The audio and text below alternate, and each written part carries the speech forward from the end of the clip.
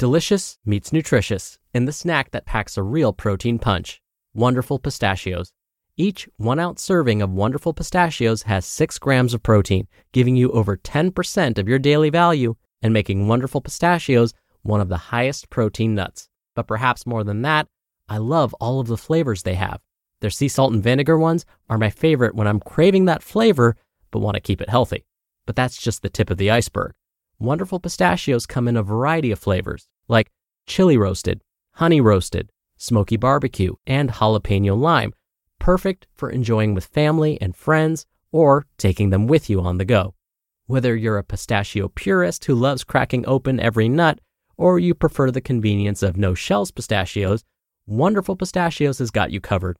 Grab Wonderful Pistachios and elevate your snacking game today. So fill up with a healthy snack when hunger strikes. Visit wonderfulpistachios.com to learn more. That's wonderfulpistachios.com. It's another Q&A edition of Optimal Health Daily, episode 2308, and I'm Dr. Neil, your host of the show. Welcome back to another special Friday edition of Optimal Health Daily, where I answer your health questions related to fitness, diet and nutrition, and more. You send in the questions, and I answer them for you. Now, if you want to send an audio question in, come by oldpodcast.com/ask, or you can call 61 I love OHD. And don't forget, I'm also taking email questions. You can send those in to health@oldpodcast.com. Oh, and hey, it's the first Q&A episode of the month, and during the first Q&A episode of the month, I mention a bit about my background and credentials so you can better understand where my perspectives come from. Now, I've been obsessed with Batman for the longest time, but I wasn't always interested or obsessed with nutrition, exercise, health, and wellness. But being diagnosed with a chronic disease at the age of 19 definitely changed all of that. It was at that time I decided to focus my attention not so much on Batman, but on helping others so that no one else had to experience a chronic disease diagnosis like I did. But in order to do that, I wanted to be sure I had some credibility. Now, this is not meant to be a humble brag, but instead gain your trust. I received both my master's and doctoral degrees in public health, and to make sure I covered all of my bases, I also became a registered dietitian nutritionist, a certified health education specialist, and I'm a certified exercise physiologist through the American College of Sports Medicine. I've been teaching in higher education for, over 15 years now, and I'm currently faculty within the California State University system.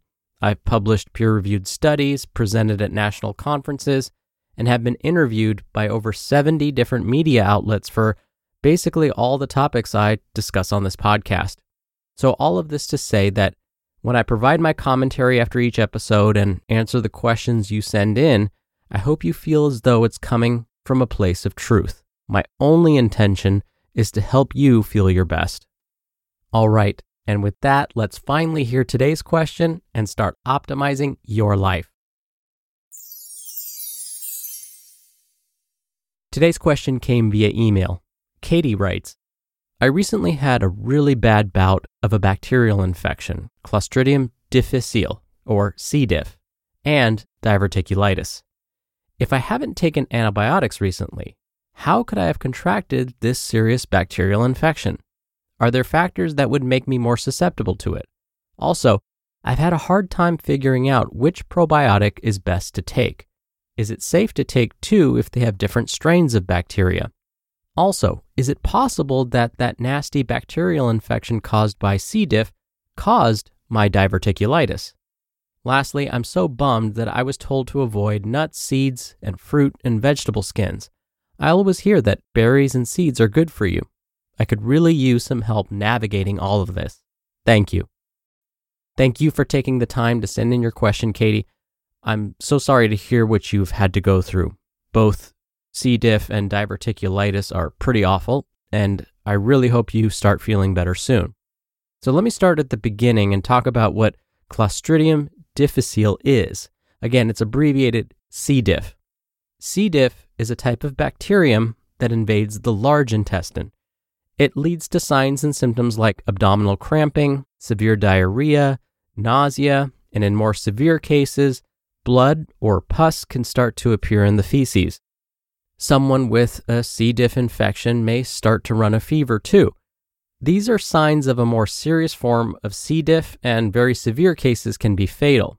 Now, Katie, you mentioned that you haven't been on any antibiotics for a while, so you were surprised that you contracted C. diff. You're right that a C. diff infection is much more common after someone has completed a course of antibiotics. It's not that taking antibiotics is a bad thing, especially if your doctor prescribed them. The trouble, though, is that antibiotics are really good at their jobs. Antibiotics are built to kill bacteria. The problem with that is there are good and bad bacteria in our bodies, especially in our large intestines. So when we take antibiotics, they will kill all bacteria, good and bad. Antibiotics don't know any better. They're just doing their jobs. So after taking a course of antibiotics, our body is running low on good bacteria in the intestines, bacteria that would normally protect us from something like a C. diff infection. So that's why, yes, taking antibiotics might make someone more susceptible to a C. diff infection. But in your case, Katie, it sounds like this didn't happen. The C. diff infection, then, must have been caused by something else. We do know that C. diff is everywhere around us. So most of us actually have this bacterium in our intestines right now. But maybe our good bacteria keep it in check. Or maybe, in your case, Katie, you were somehow exposed to a particularly harmful strain of C. diff. Maybe something you touched had this bacterium on it, and then that came in contact with your nose or mouth. So, how is it that someone may come in contact with C. diff or have it in their intestines and never get sick? Well, there are some factors that make some individuals more likely to experience signs and symptoms than others. For example, those identified as female at birth are more likely than those identified as male to become infected. Researchers don't really understand why this is. Also, those that don't wash their hands before they touch their face or before eating or preparing food are also more likely to become infected. Also, those whose immune systems just aren't quite as strong. And here's what's particularly interesting. Those with inflammatory bowel disease are also more likely to become infected. Now, Katie, you mentioned you were diagnosed with diverticulitis. Normally, to the naked eye, the lining of the intestine should look smooth. But in the case of diverticulitis, pockets form in the large intestine, and these pockets become infected. This leads to signs and symptoms that can be really similar to a C. diff infection: abdominal cramping, pain, fever, and possibly bouts of diarrhea. Now, technically, diverticulitis is not a type of inflammatory bowel disease, but it's possible you may have been experiencing diverticulitis without any signs or symptoms for a while. Then, you were exposed to C. diff somehow, and because of the underlying diverticula in the large intestine, it may have made you more susceptible. This would be my best guess, but more research is needed in this area for sure. Now, when it comes to probiotics, yes, you can take probiotics with different strains of bacteria. I would only do this, though, with the approval of your gastroenterologist.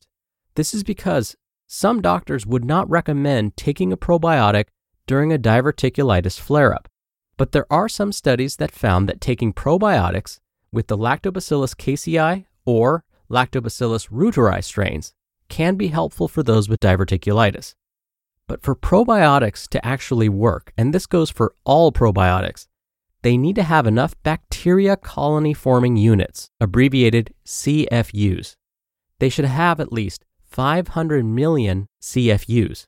Otherwise, they may not be effective for diverticulitis or really any other condition. Follow the instructions on the probiotic you end up buying. And the other thing we need to keep in mind is if we want to experience actual results, usually probiotics need to be taken every day for at least 10 days. But again, follow the dosing instructions on whichever probiotics you end up buying, with your doctor's approval, of course. Now, lastly, when it comes to eating during a bout of diverticulitis, the recommendation is to actually avoid food until at least the flare-up calms down.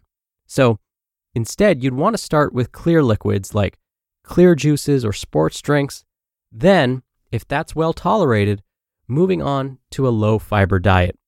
This is where avoiding high-fiber foods like berries, nuts, seeds, and the skins of fruits and vegetables can be really helpful. But hopefully, the diverticulitis flare-up will go away soon.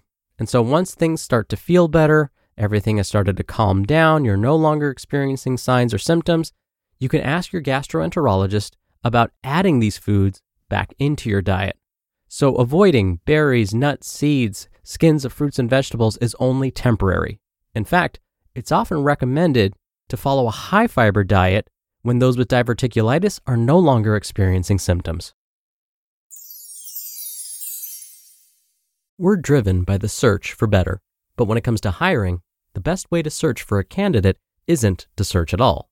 Don't search, match with Indeed.